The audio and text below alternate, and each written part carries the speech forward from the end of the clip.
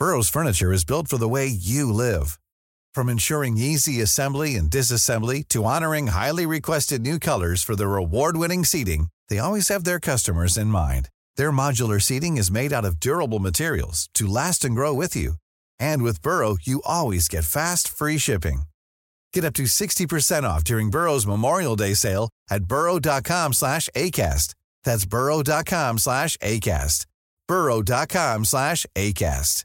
When you're ready to pop the question, the last thing you want to do is second-guess the ring. At BlueNile.com, you can design a one-of-a-kind ring with the ease and convenience of shopping online. Choose your diamond and setting. When you find the one, you'll get it delivered right to your door. Go to BlueNile.com and use promo code LISTEN to get $50 off your purchase of $500 or more. That's code LISTEN at BlueNile.com for $50 off your purchase.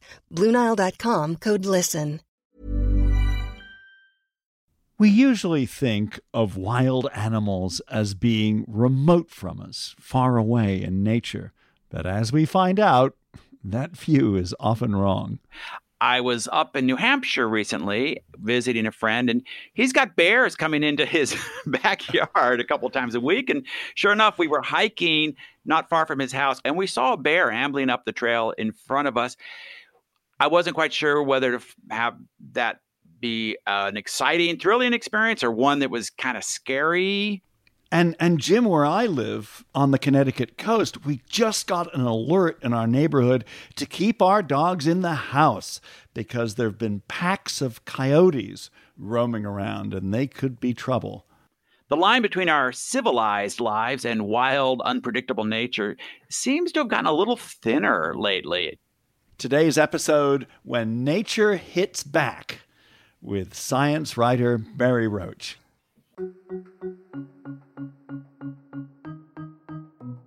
So I'm always policing what I'm writing, thinking, is there some way to make this fresh, funny, weird? Is there some way, some spice I can add here to keep the person from putting the book down or throwing it across the room?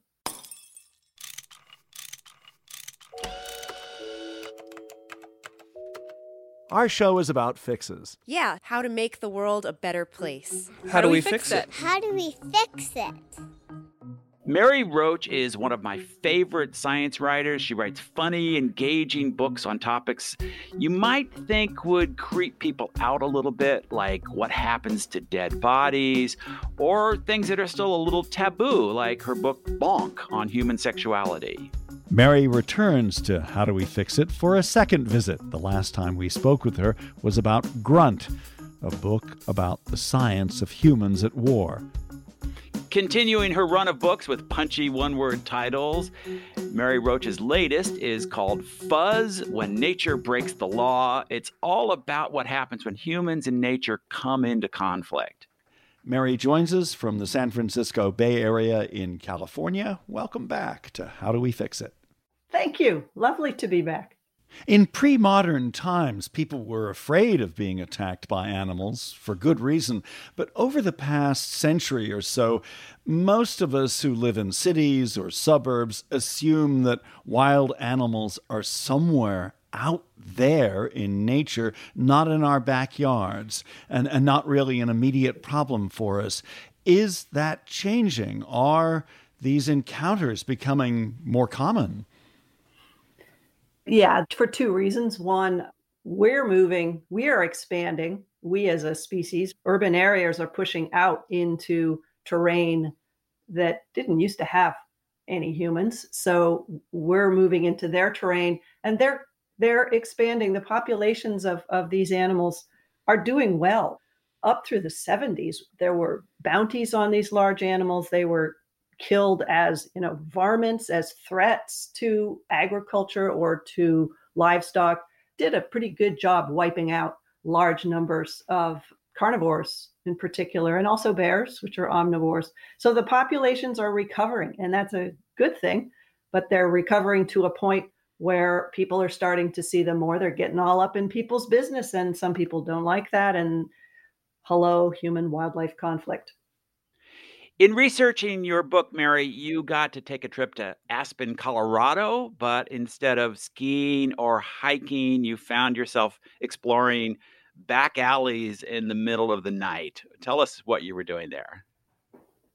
Yeah, it was about 3:30 a.m.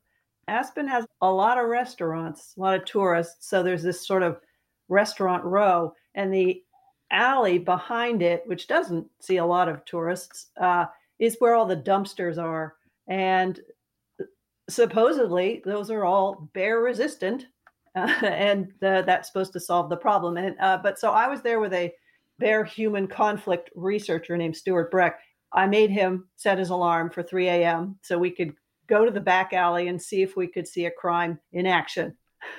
See one of the bears doing its thing, breaking into a dumpster. And yeah, I was, expecting probably we'd get up at 3 a.m. and see nothing, because that's how this crap goes, I found with this book.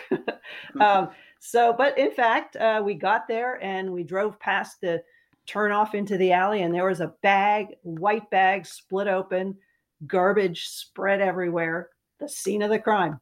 So we got out, and within 3 minutes, I would say, one of the bears came back to keep going through, because this is good stuff. I mean, this is burrata and sustainably farmed salmon and venison chops, and this is good eating here in this bag of garbage. So the bear was highly motivated to come back. In fact, 2 bears. And the bears aren't even that afraid of the humans coming around.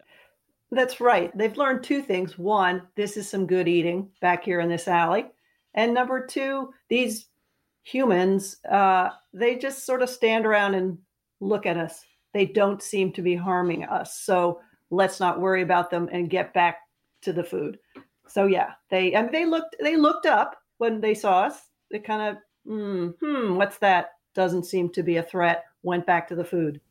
But there are examples of bears attacking people. Are those cases on the rise in the U.S.? This year, we've had 3 fatal bear attacks, which is high.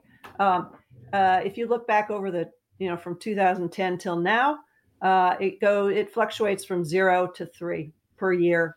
It's an average of 2. I'd say you can't really say at this point there's a trend in the number of fatal attacks. The drought is bringing more animals out of the woods, so it's kind of hard to call it. Are we seeing more attacks? And mountain lions, it's so rare that somebody is killed by a mountain lion. I mean, like a whole decade will go by where no one is killed in this country by a mountain lion. We're just not on their menu, first of all, and second of all, they're very stealthy. They tend to be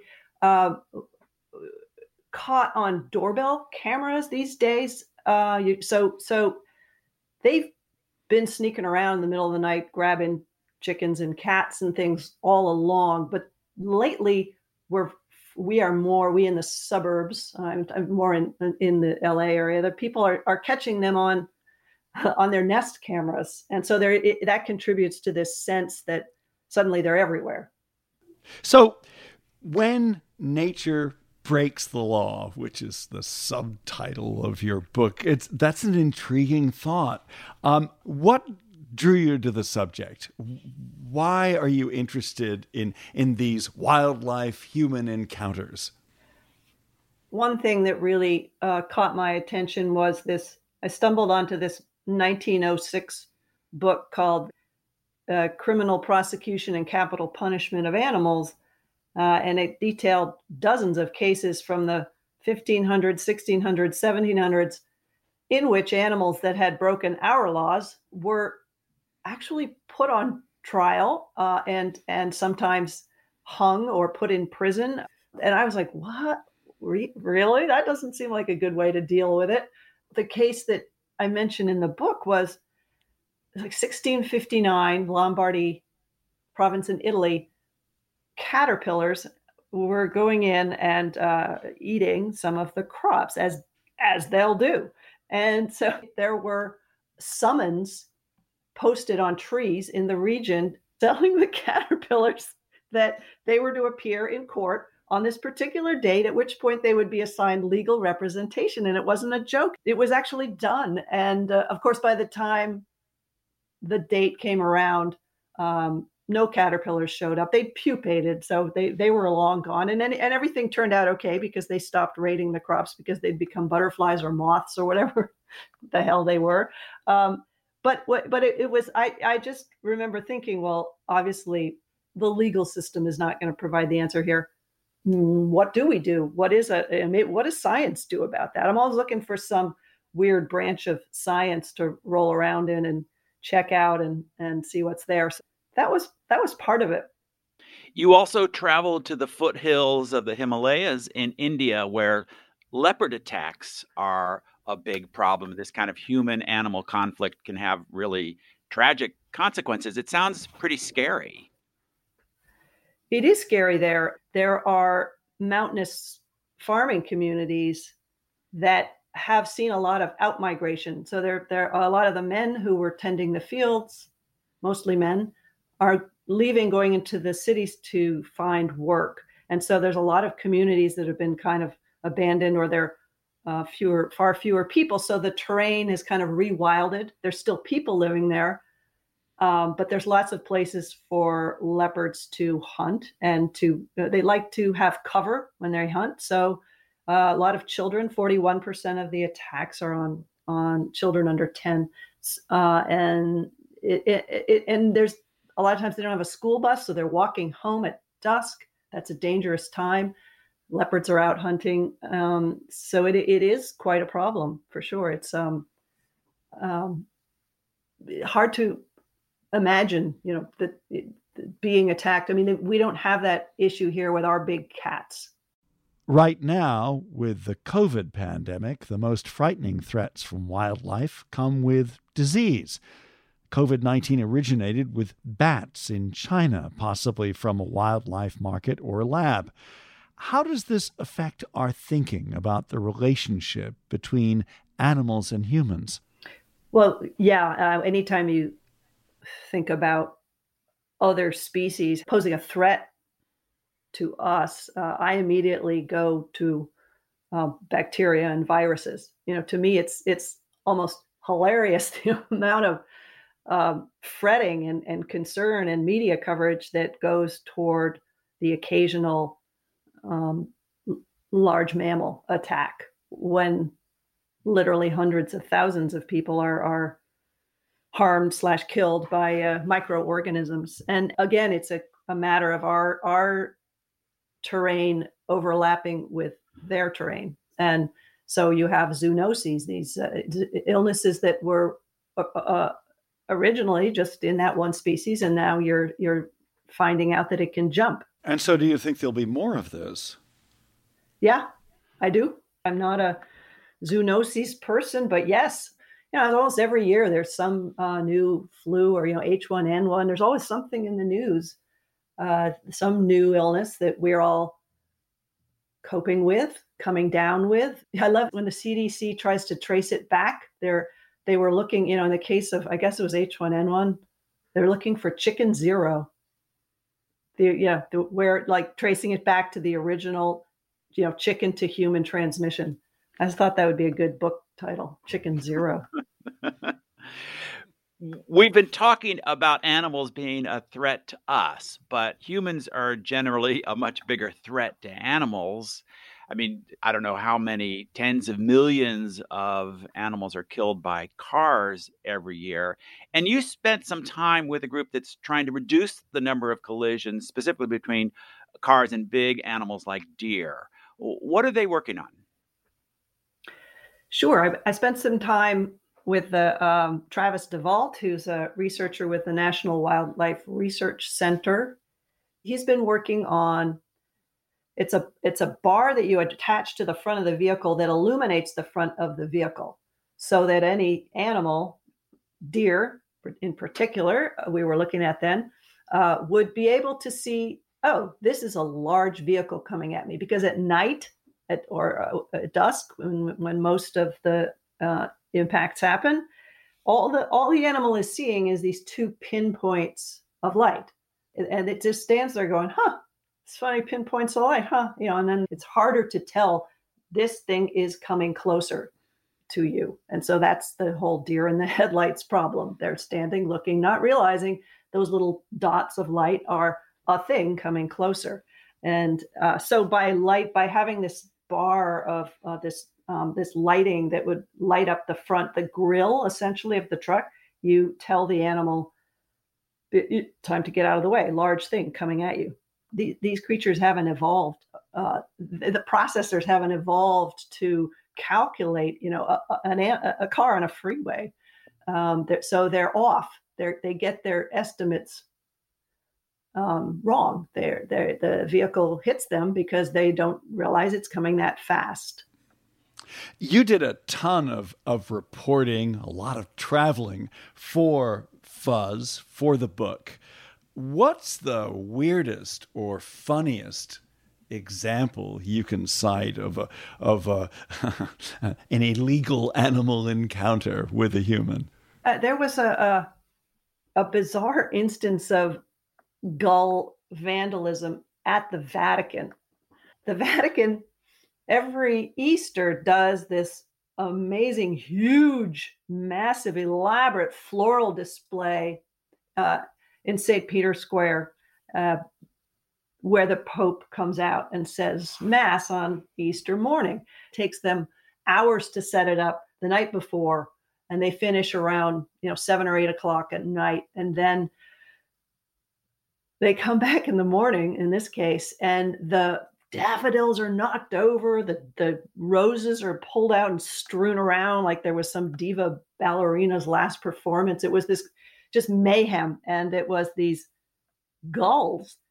So that was an interesting and bizarre one. And I went to the Vatican the day before and the day of Easter. They had hired a man who invented a kind of a laser scarecrow, it's kind of like disco lights, only just green, and it sort of spins around, and it's got these, the laser beam is hitting all the flowers, etc. And because some birds perceive a laser beam as kind of a stick coming at them, and they call this the stick effect.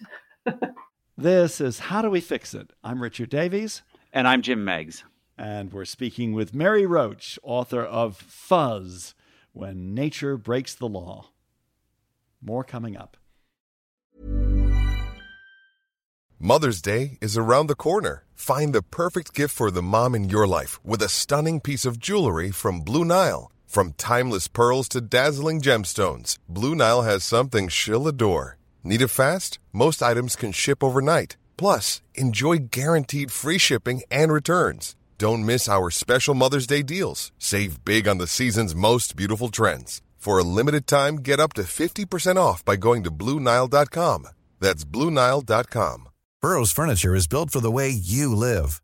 From ensuring easy assembly and disassembly to honoring highly requested new colors for their award-winning seating, they always have their customers in mind. Their modular seating is made out of durable materials to last and grow with you. And with Burrow, you always get fast, free shipping. Get up to 60% off during Burrow's Memorial Day sale at burrow.com/ACAST. That's burrow.com/ACAST. burrow.com/ACAST. So the basic theme of your book is what happens when the needs of animals or nature and the needs of humans come into conflict. What are some of the things we can do to reduce the risk to both? I mean, even starting in our own backyard. Say, a friend of mine, you're from New Hampshire. I was up there the other day. My buddy has bears in his backyard a couple times a week. What can we do about that? Well, if bears aren't causing any problems, we can enjoy it. That's the best thing.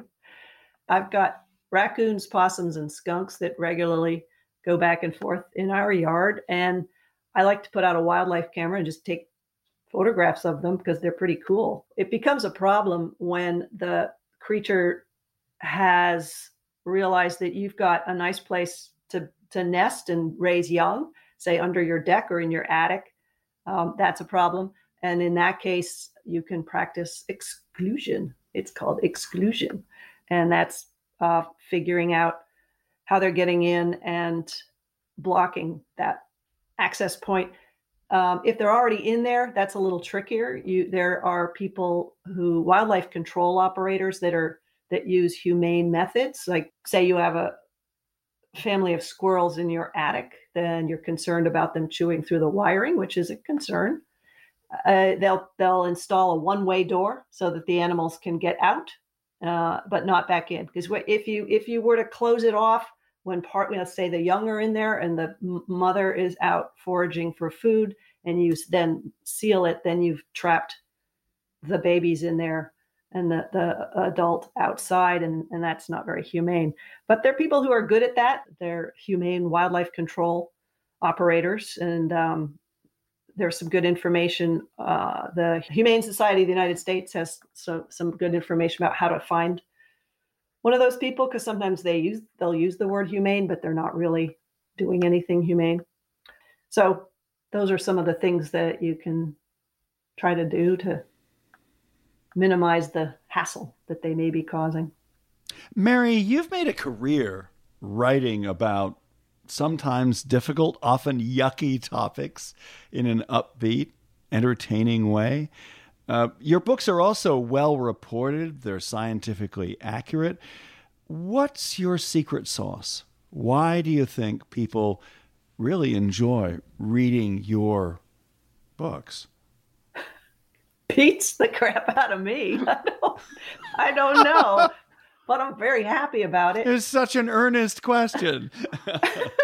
You know what it is? I think I'm very insecure and I have a lot of self-loathing. So I'm writing constantly with this imaginary reader looking over my shoulder going, well, that's not very interesting.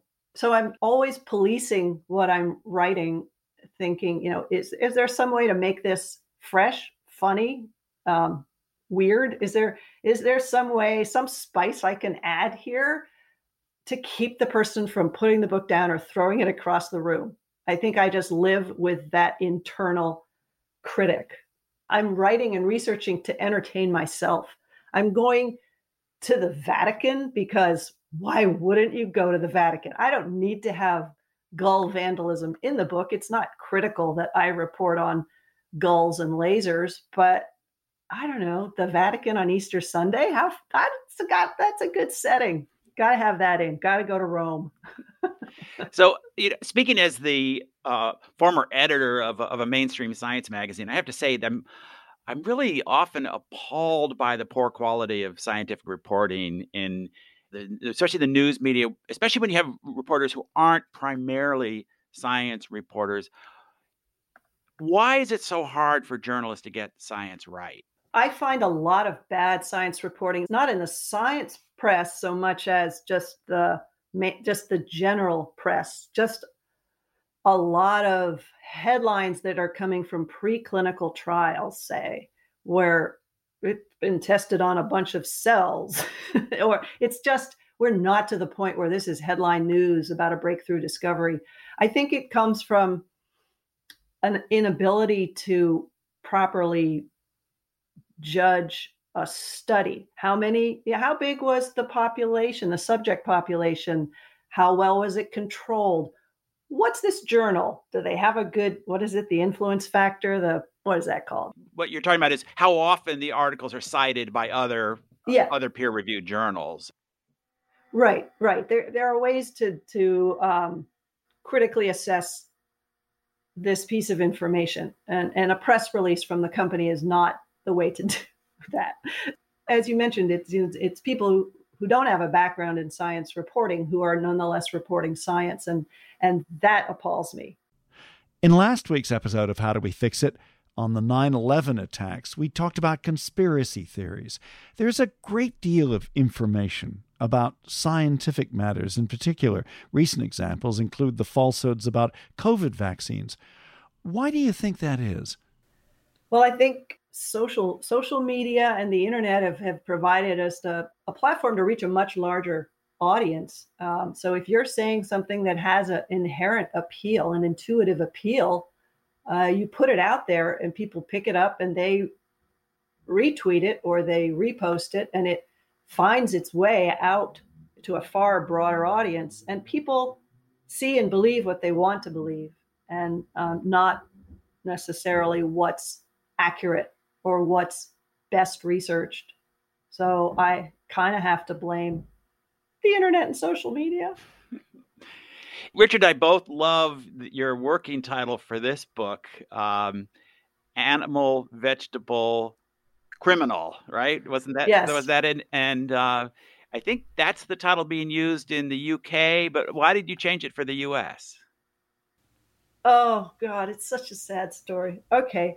Yes, Animal, Vegetable, Criminal. I basically wrote a book around a title here. I loved that title so much. That's why there's a chapter on killer trees, because we had to add some vegetable matter.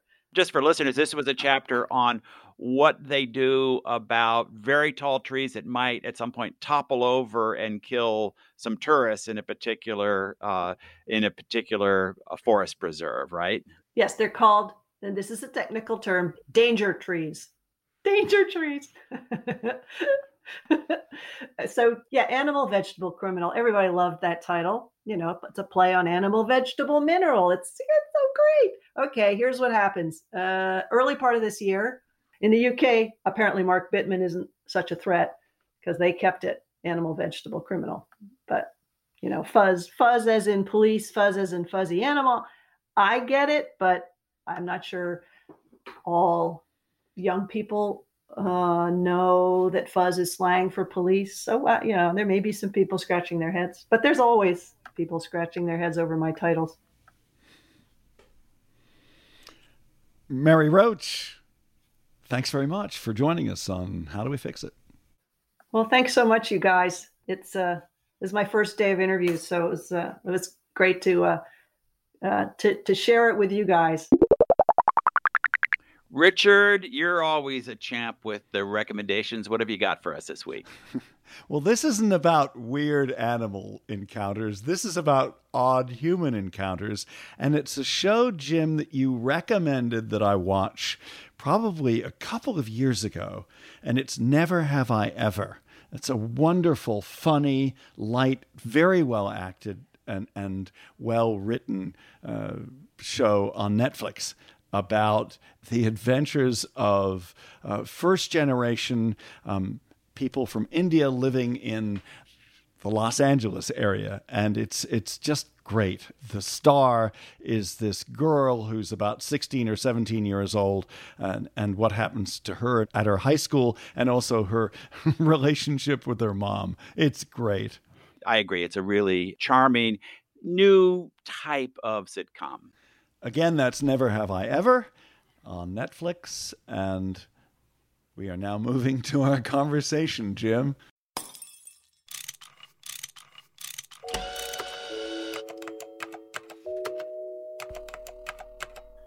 Yeah, so it's always a pleasure to talk with Mary Roach. When you have an opportunity to work with writers of that caliber, it's something special. And reading her book and other things she's written, it makes me think about what makes good science journalism good. One thing that makes a great magazine style or book style science report good is that the writer actually goes to the place and talks to the researchers, brings them to life as people. So there's a narrative to the story. You can combine that with accurate science reporting and you get the facts right. I think we all learn more and understand what we're learning better if it is immersed in that kind of storytelling with interesting characters and scenes. Mary didn't talk about this in this interview, but she has in other settings, the importance of fact checkers. There are many publishers that don't employ nearly as many fact checkers as they did in the past. Well, this is why the collapse of traditional revenue models for journalism is so heartbreaking. We really have to be much more careful and more humble when it comes to approaching attempts at objectivity and listening to different points of view. Yeah, humble, admitting what you don't know and not being too quick to say, oh, this is absolutely true or this has been completely debunked, but rather People are still working on this. We'll give you the best information we can right now, but this is not a final word on the topic. That's our final word on the topic. Thanks to Mary Roach, author of Fuzz. And as always, thank you to our producer, Miranda Schaefer. Davies Content publishes this show. We are podcast consultants. Learn more at daviescontent.com. Thanks for listening. A lot can happen in 3 years, like a chatbot may be your new best friend. But what won't change? Needing health insurance. United Healthcare Tri-Term Medical Plans, underwritten by Golden Rule Insurance Company, offer flexible, budget-friendly coverage that lasts nearly 3 years in some states. Learn more at uh1.com. Planning for your next trip? Elevate your travel style with Quince. Quince has all the jet-setting essentials you'll want for your next getaway, like European linen, premium luggage options, buttery soft Italian leather bags, and so much more. And is all priced at 50 to 80% less than similar brands. Plus, Quince only works with factories that use safe and ethical manufacturing practices. Pack your bags with high-quality essentials you'll be wearing for vacations to come with Quince. Go to quince.com/pack for free shipping and 365-day returns.